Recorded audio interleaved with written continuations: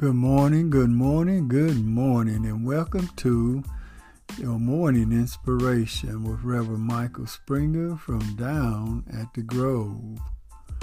Our morning scripture will come to us from the book of Colossians, the 3rd chapter, verse 17. And whatsoever ye do in word or deed, do all in the name of the Lord Jesus, giving thanks to God and the Father by Him. Gratitude changes attitude for the better.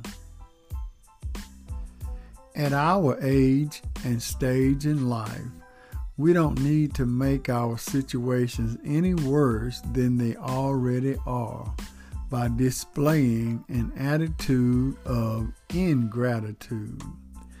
That expresses itself in ways that harm rather than help. It's better to be grateful than hateful. I have confidence in you to be grateful. Did you know that if you make a habit of demonstrating an attitude of gratitude, you and those around you will experience peace.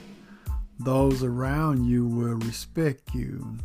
Those around you will be influenced by your positive attitude. Those around you will strive to be like you.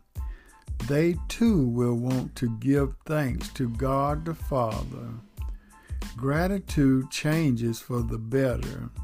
That was the message that Paul tried to convey to the Colossian Christians, and it is the message America needs to hear and heed to today.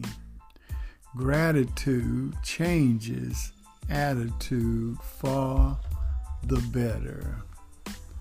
Let us pray.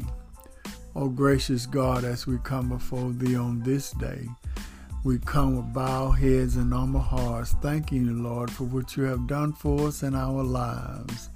You have enabled us to see. You have enabled us to work. You have enabled us to live. Bless, O God, those who stand in need of a blessing on this day. Go within their homes and sick rooms. I pray, God, that you lay your healing hands upon them.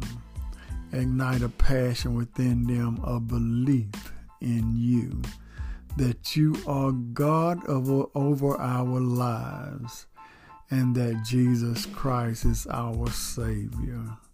Bless us on this day, and we'll forever give Thee the praise. In Jesus' name we pray. Amen. We thank and praise God for you today. We hope and pray that something was said that will bless you on this day.